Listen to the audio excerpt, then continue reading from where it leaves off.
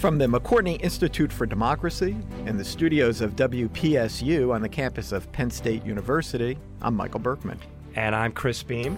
I'm Jenna Spinelli. And guys, we are recording the season 2 finale of Democracy Works today. Wow, we made it to the end of another season.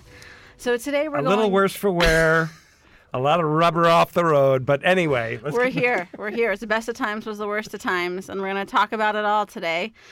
This episode, we are recording it, we should say, on Monday, December 3rd, and I mention that because we are taking a look back at some of the biggest stories in the world of democracy that have happened so far this year. What could happen in December that we wouldn't catch. Right, yeah, maybe we'll talk about some of that. We'll look ahead to 2019, and this episode will be coming out right before the holidays. So we'll end the year, kind of take a look back, look ahead, and see where we go from there. So we're going to start off with a topic that I think really kind of came to the forefront this year, and that's gerrymandering or redistricting, however you want to kind of think of it. We saw action in a lot of places on this topic. Here in Pennsylvania, we got a new electoral map at the beginning of the year. We're ending the year here in the Commonwealth with the formation of an independent redistricting commission. We've also saw a Supreme Court decision this year. Or the absence of one. Really. Oh, yeah. I guess we could talk about that. So North Carolina, Wisconsin, Maryland, all types of cases surrounding gerrymandering. So where do you guys think things stand now here at the end of the year versus where they started in terms of efforts to have more democratically drawn maps? What struck me about the redistricting this year is that it seemed like people were really waking up to the reality of it. And I'm not exactly sure why that is. I suspect it has to do with the fact that in 2010, or after the 2010 elections, Republicans were really good at drawing district lines to benefit themselves, building on advantages I think that they already have and how people sort of live within states. So that in several states, we saw over multiple elections where Democrats might have done fairly well but weren't winning seats. And this, I don't know, it seemed to really drive home public awareness of the issue along with these court cases. Yeah, I mean, I think for us, it is relevant because there's something fundamentally anti-democratic about drawing districts such that they take away the power of the electorate and such that they preserve the standing or the offices of office holders. And there was an article just recently in the Post that said that, in Wisconsin, Pennsylvania, and North Carolina this year, Democrats received more than 50% of the votes, and yet something closer to a third of the seats. And, there are structural advantages for the Republicans just because Democrats tend to cluster in cities and urban areas. But nevertheless, there's something, unfair about that and unrepresentative about that. Well, one thing that struck me about it, too, and this is really after the what happened during the Georgia gubernatorial election, is I think maybe there was a fuller recognition of the fact that, you're saying that it's unfair, but actually it's built into the American political system that elections are controlled by partisan bodies. Mm-hmm. It's set up so that states control elections, and they put elections largely in the hands of elected officials, elected secretaries of state, elected governors. And so you're going to get rules and you're going to get redistricting, you're going to get regulations, all of which are kind of benefit one party over the other. To me, it really speaks to the fact that we would be wise to move in a direction that they have in some other states where elections are increasingly taken out of the hands of elected officials and put in the hands of nonpartisan professionals. There's nothing in the Constitution about how redistricting should go on, just that it has to happen. And I think, but states are given power over right, elections. Exactly. And the states have made decisions, again, in a far more partisan climate than anything the founders could have foreseen to make these decisions in ways that preserve their own power. It shouldn't be lost on anyone that H.R. 1 in the next session of Congress, or the first bill introduced by the Democrats, is going to have to do with voting rights and voter protection and same-day voter registration. The details of it are not worked out yet, but it is the case that now just voting has taken on a real polarized partisan dimension. I have long argued that it just so happens that right now the partisan climate is such that it advantages Republicans to be against expansion of the voting rolls and expansion of ease with which people vote. And if the situation were reversed, you'd have Democrats being anti-democratic. There's nothing about partisanship. However, granted, I do think that what you're seeing after the election of 2018 in Wisconsin and Pennsylvania and North Carolina, where you have this, and Michigan too, where the advent of a new governor into the state this is not Pennsylvania, it's Wisconsin, North Carolina, Michigan, has led to this kind of lame duck session where they're literally trying to take away power from the incoming Democratic governor.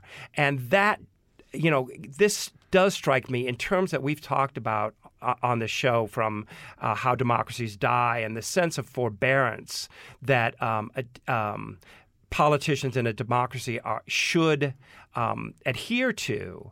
This is a rankly undemocratic thing that's going on here, and I think it needs to be called out for that. So, given all of that, do you guys think we're going to move the needle at all between now and the next census in 2021, or where do you think things will end up? Well, there have been some important developments. I mean, the case in Pennsylvania is quite significant, but it applies only to Pennsylvania. That doesn't mean we can't see it in other states. We've also seen some states pass through referendums. Just this year. Michigan. Yes, motions to open up voting, to move to a nonpartisan means of redistricting, along some similar lines. The vote in Florida, which won by a significant bipartisan margin, to expand the voting rights to felons, suggests that there, maybe is some energy out there on some of these voting issues.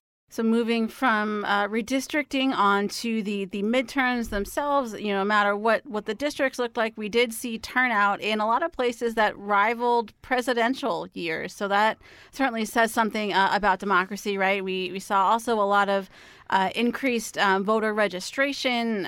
We mentioned here on the campus of Penn State, you couldn't walk around without someone putting a clipboard in your face asking you if you're registered to vote. So I guess I'm wondering, do you think that this was just a flash in the pan given the kind of political climate that we've seen, or do you see this as, when we get to the next midterm in 2022 that these trends will continue? I think the answer to that question is yes. I think in some ways you are going to see these, there is an activism and a engagement with politics that is, unique and new. And what Donald Trump has done is to energize the electorate. Both, either you love it. There's nobody who's indifferent to Donald Trump. And I think that has a lot to do with why. We need to spell this out. This is the largest midterm turnout since 1914. And that means that everybody, voting rates for any subset of the populace went up. And that is a dramatic event. Yeah. So the energy that we saw throughout the past 2 years, from the Women's March on right after the inauguration through to who knows what, just through the special elections and everything else where we were, and the increases in voter registration, they were real. There was clearly a higher level of energy. I'm a little more cautious on saying that this will continue, but it was certainly here right now. But one thing that really has struck me, though, is that we're not really prepared to handle all of this increased turnout. I think we did it.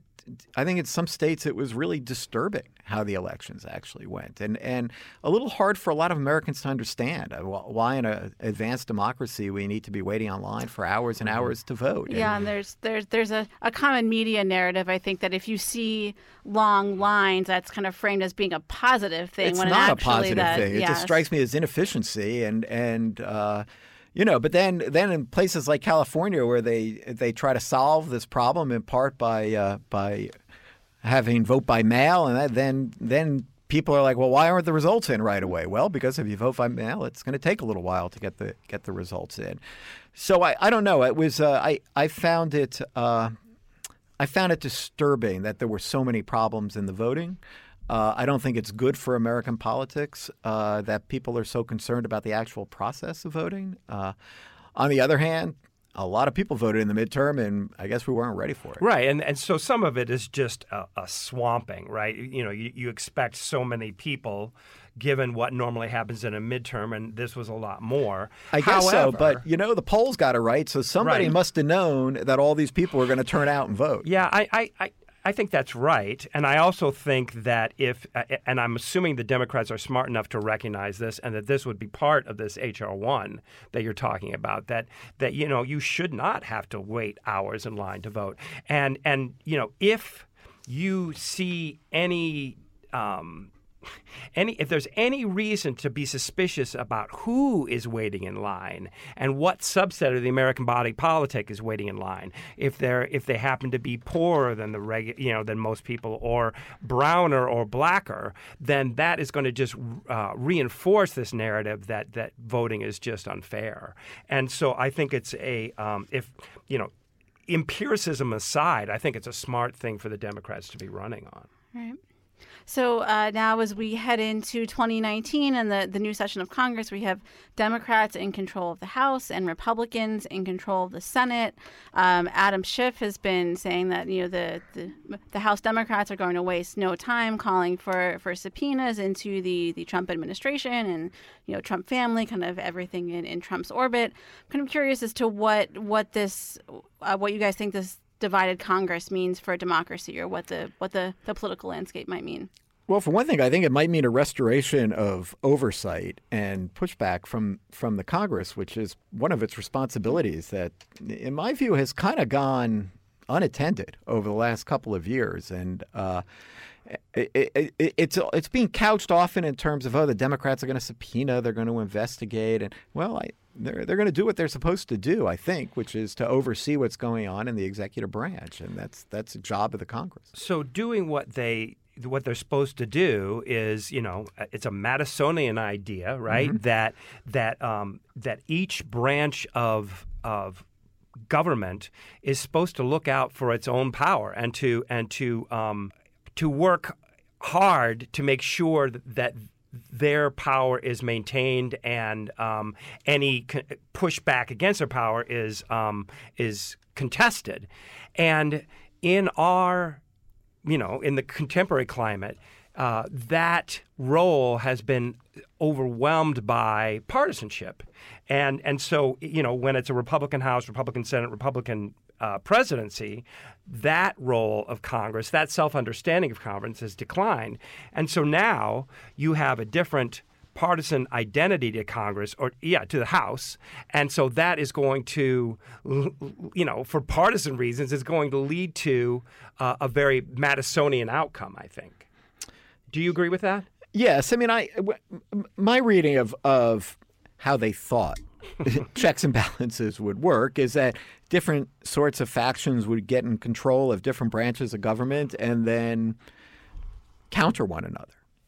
What I don't think they anticipated was the way in which political parties would link institutions together in such a cooperative as opposed to a conflictual relationship. Mm-hmm. I think that's basically what. Yeah, and we've really seen that. I mean, we've seen it under any unified government, but just in some ways, it just seems like it's on steroids this time around. And I think that's because, quite frankly, there's been an unusual amount of suspected corruption in the executive branch, and that's gone uninvestigated. Right, and that's the point. Yeah. That It is the House's role to investigate. It's the Congress's role. Right, it's the Congress's role. But it is to investigate breaches of public trust by the executive branch. I'd go even further. It's their responsibility to look over everything the executive branch does. These agencies wouldn't exist if it weren't for Congress. The laws that they're carrying out would not exist if it weren't for Congress. Mm-hmm. Congress has a responsibility to oversee what's going on in the executive branch as it carries out its laws. Right. We talked all about that with Doug Kreiner way back on episode 2 Yes, of we this show. did. You guys That's might have right. forgotten about that, but Yes. that was very early on. Yeah. So, and speaking of investigations, something that's kind of been lingering in the background all year has been the Robert Mueller investigation. Who's that? Yeah, we don't talk much about him. We could be about to shoot ourselves in the foot if we talk about this now, Wouldn't be and the first time. his report comes out in the next 2 weeks. Well, but, maybe. We don't. Oh, right. Yeah. But I think it's been interesting that there's we've seen a couple of things happen this year. One has been attacks on Mueller himself from Trump, largely on Twitter.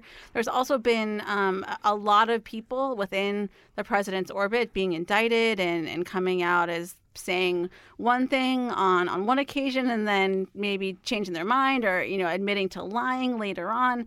What do you guys make of where things are with Mueller and some of these attacks that have been going on? Where to start with Yeah, Mueller? big question. Sorry. Well, let me start because I think we can say a lot about this. Everybody does, right? You can't turn on cable TV without hearing something about where things are right now. But, from the perspective of democracy, I just want to say one thing, and that is that the indictments that have come down so far, the guilty pleas have as often as not been about lying, right? It's been lying to the FBI, lying to the special prosecutor, or lying to Congress. And, I just want to frame this as something that is bad for democracy. If democracy is to operate, there has to be this presumption that while politicians might prevaricate, they might spin, they might say things in one way to one audience and another way to another audience, they don't lie. They don't say things that are patently untrue. And if that presumption is undermined, then it becomes just simply difficult to sustain a democracy. And if the ideal of truth is gone, then a democracy is impossible to sustain. When I think about the Mueller investigation, and it takes me to a place of considering how challenging the past year or two have been in terms of Americans' faith in political institutions more broadly. And the fact, for example, that the media is constantly attacked to the point where it's declared the enemy of the people, means that for many in the Republic can't trust anything that comes out of the media's ears, or only specific sources. Well, and on our elections too. I mean, I was really struck after the midterm election that the president was taking the position that there was something illegal or nefarious going on in Florida before all the votes had been counted, while people seemed to be following basically the rules of how you conduct a recount. Just the other day, the Speaker of the House questioned why it was questioned whether or not there was something going on in California that it was taking so long to count the ballots. I'm thinking, well, Mr. Speaker, that mail-in ballots could be mailed up until the day of the election in California. You know those rules, and so you know that it's going to take a couple of weeks for all the votes to come in. Yet what is accomplished by suggesting that there's something nefarious going on? And I think it's a constant undercutting of Americans' faith in its governing institutions and how we run elections and who invest in our Justice Department, in our intelligence agencies, in our media. It's hard for me to imagine how any of this is good for conducting a democracy. In fact, it seems quite damaging. Right. The other thing that we've seen, I think, kind of maybe ties into this a little bit is that not only are people kind of more distrustful in general, there's also seems to be a lack of empathy, and that ties to polarization. I know that the Mood of the Nation poll, which we run here in the Institute, just had findings come out where they asked people from both political parties to put themselves in the shoes of people from the other side and try to rationalize how or why people voted the way that they did. And people had a hard time doing that. And I think that kind of speaks to something else that's concerning about democracy is as we kind of look back and look ahead to next year. Yeah, we've been seeing this in the poll for the full 2 years or so that we've been running it. We've asked questions about it in different ways, but I think you've summarized it pretty well. It's just a lack of empathy for the other side. But we've seen this elsewhere too. Years ago, David Brooks was all upset by poll results that Democrats didn't want their They didn't want their son or something to marry their child. They didn't want their child to marry somebody from the other party, and other sorts of poll findings. Not just Democrats, people on both sides. Oh, yeah, people on both sides. I mean, just other sorts of findings suggesting deep levels of hostility, lack of empathy, lack of caring towards people on the other side. And I suspect this is reinforced by polarization. It's reinforced by social media. And it's reinforced by the sort of media silos that people increasingly find themselves in.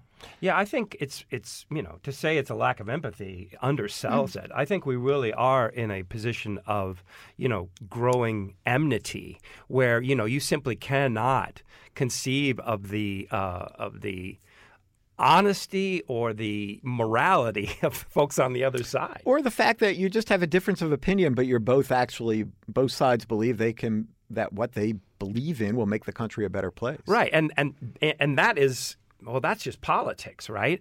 But there has to be some conception that, the country is not in dire danger if your side loses. And I don't think either side feels that way right now. Which may go back to speak to the exceptionally high turnout in the midterm election. I think it does. Yeah. I think precisely right. Mm-hmm.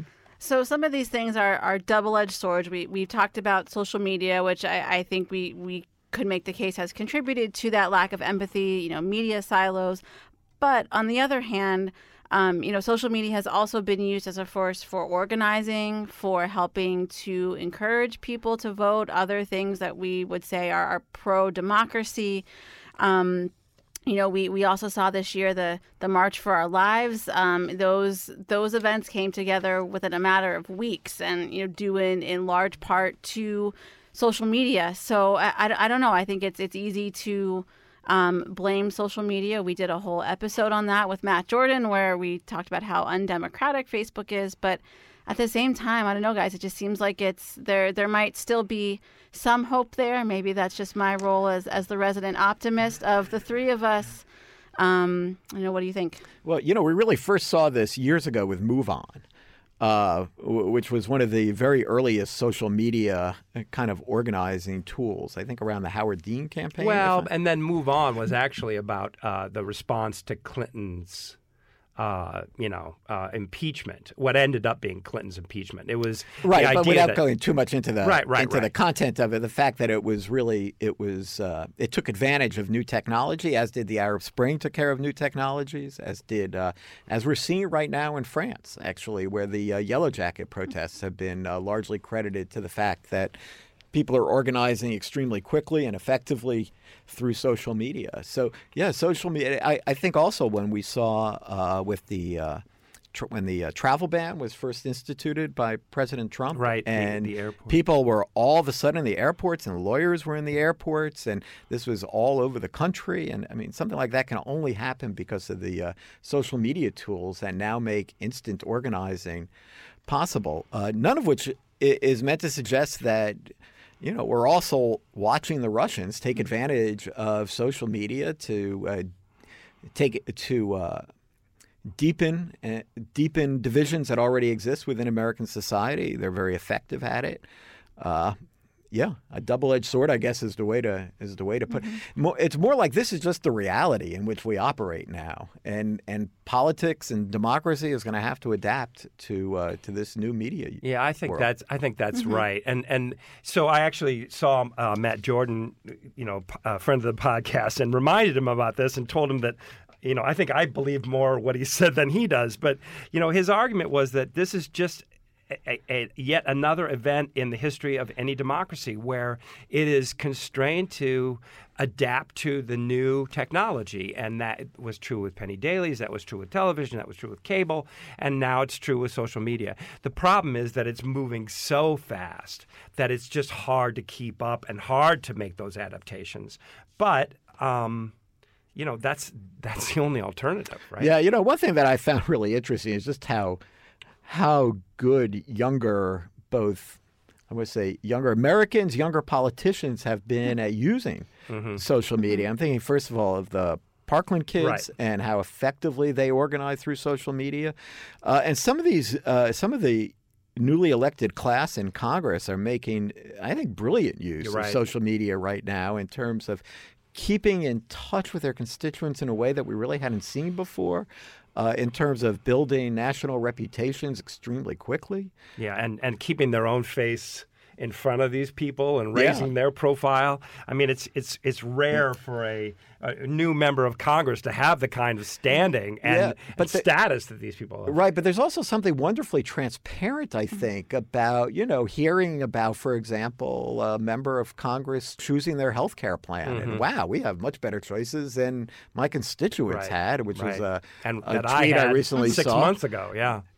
So that type of thing, too. I mean, they're talking a lot about what's going on as soon as they get to Congress in a way that I don't think Americans were ever plugged into before. Now, of course, I don't know how many people are paying attention, but it is a striking new use of this.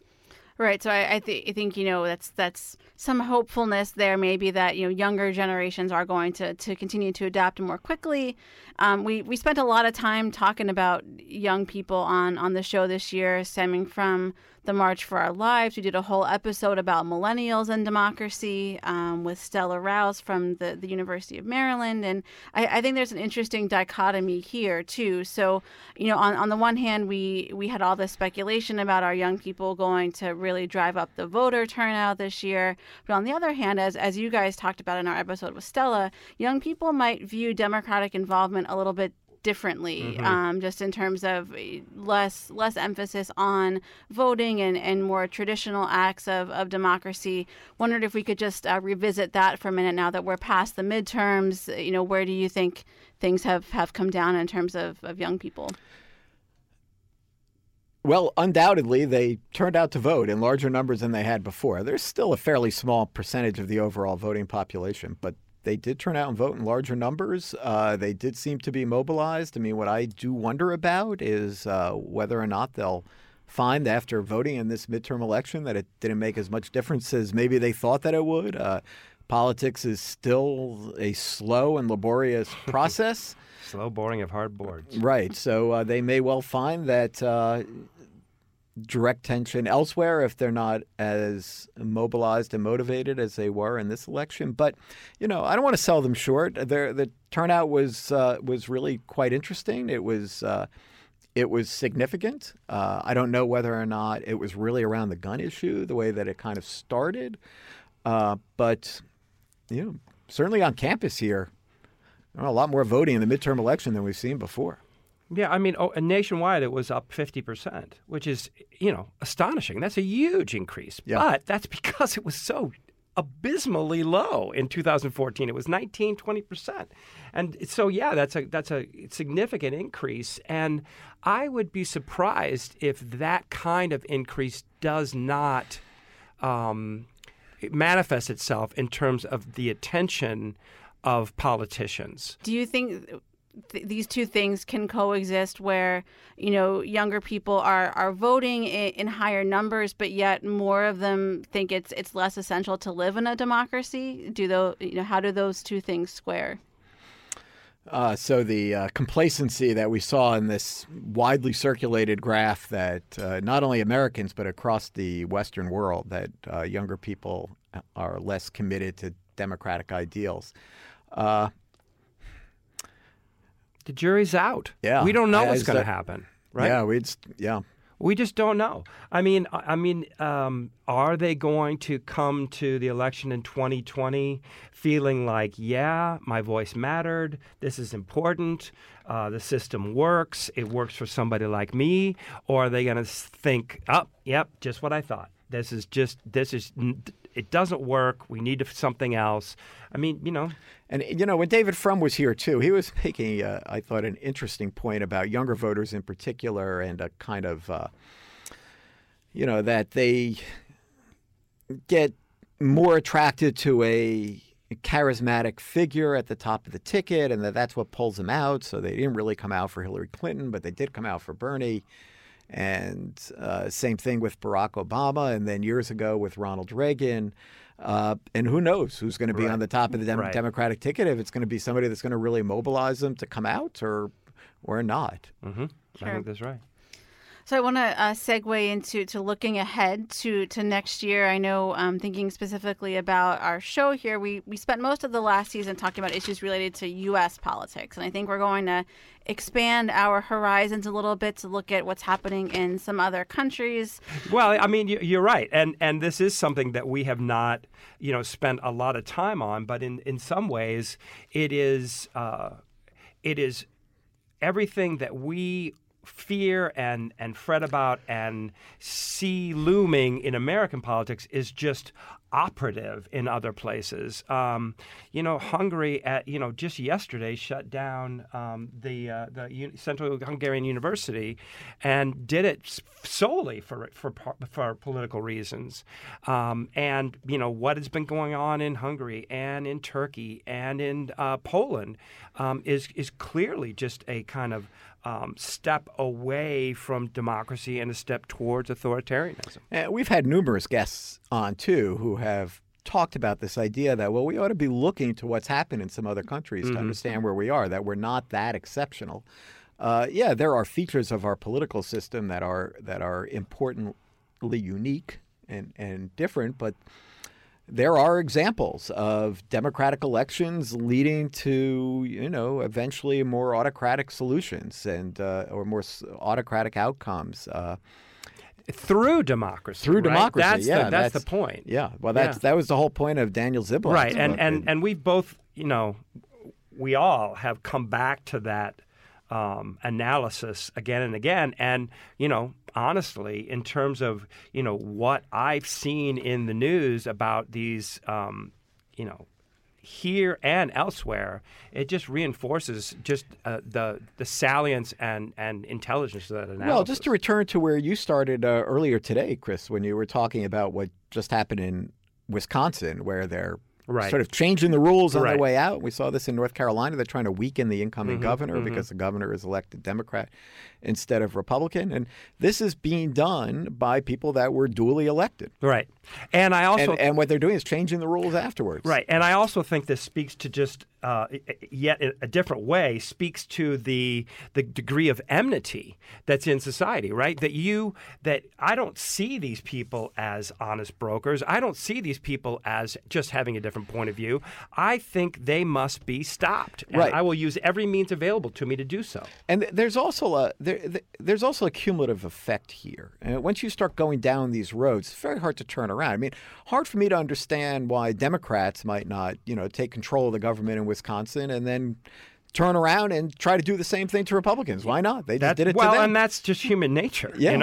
It's just human nature. Yeah, so it takes down a bad road, and that's why it's considered a violation of norms. Right. To just push your power to every possible extreme. The next side's going to do that too. Mm-hmm. So what else should people be keeping an eye on? What are you guys keeping an eye on as we look toward 2019? Well, I think 2019 in American politics is, really going to be dominated a lot by what comes out of Mueller. I agree. Whatever form that it comes, but we're going to see a lot of that in the next couple of months, I would think. But of course, what's going on around the world, as we were saying, is really where so much of the action is going to come from. I mean, we have, We didn't even mention Brazil. Brazil, whatever's going on in France right now, which Germany's going to have some new elections, probably a new chancellor, and you have newly empowered Russia. Yeah, and real questions about the extent of our commitment to some of the Western democracies. So. May you live in interesting times. Yeah, no shortage of things to talk about next season. Yeah, let's not do too much predicting because I haven't been too good at that in the last couple of years. Nor has anybody else. So. Yeah.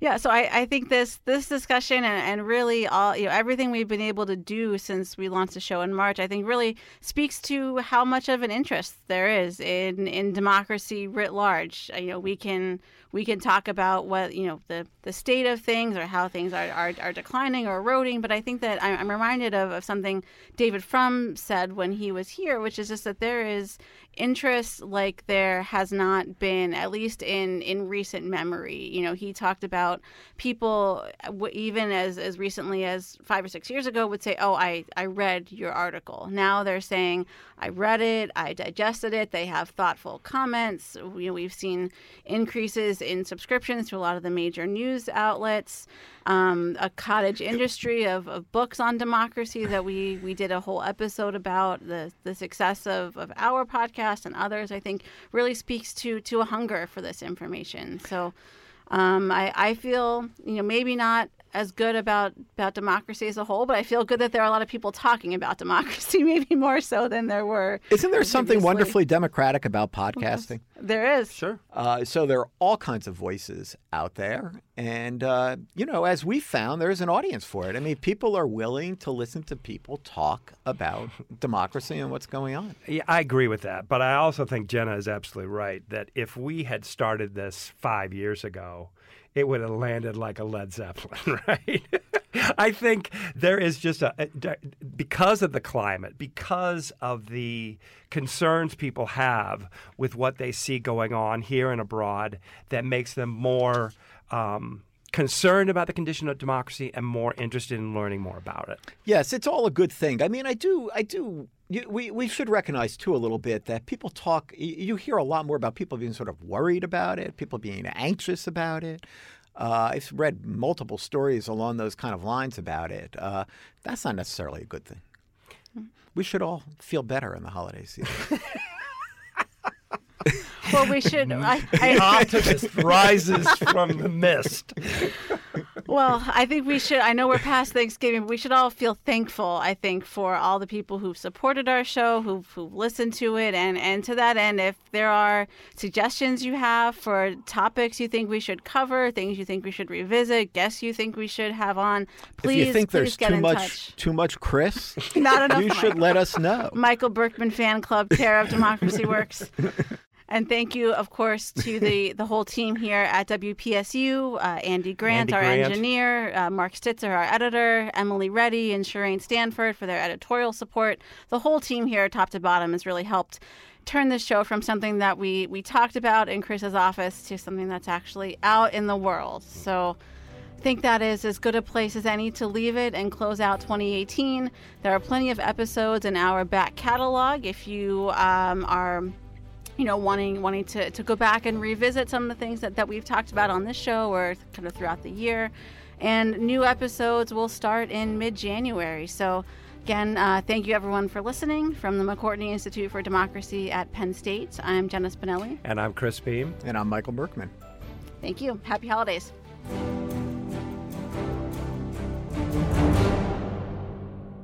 Democracy Works is produced by the McCourtney Institute for Democracy at Penn State and WPSU Penn State. Our hosts are Michael Berkman, Chris Beam, and me, Jenna Spinelli. Andy Grant is our engineer, and Mark Stitzer is our editor. Additional support comes from Emily Reddy, Shireen Stanford, Craig Johnson, and the rest of the team at WPSU. For detailed show notes and discussion questions for each episode, visit our website at democracyworkspodcast.com. And if you like what you heard today, please consider rating or reviewing us wherever you listen to podcasts. Thanks for listening.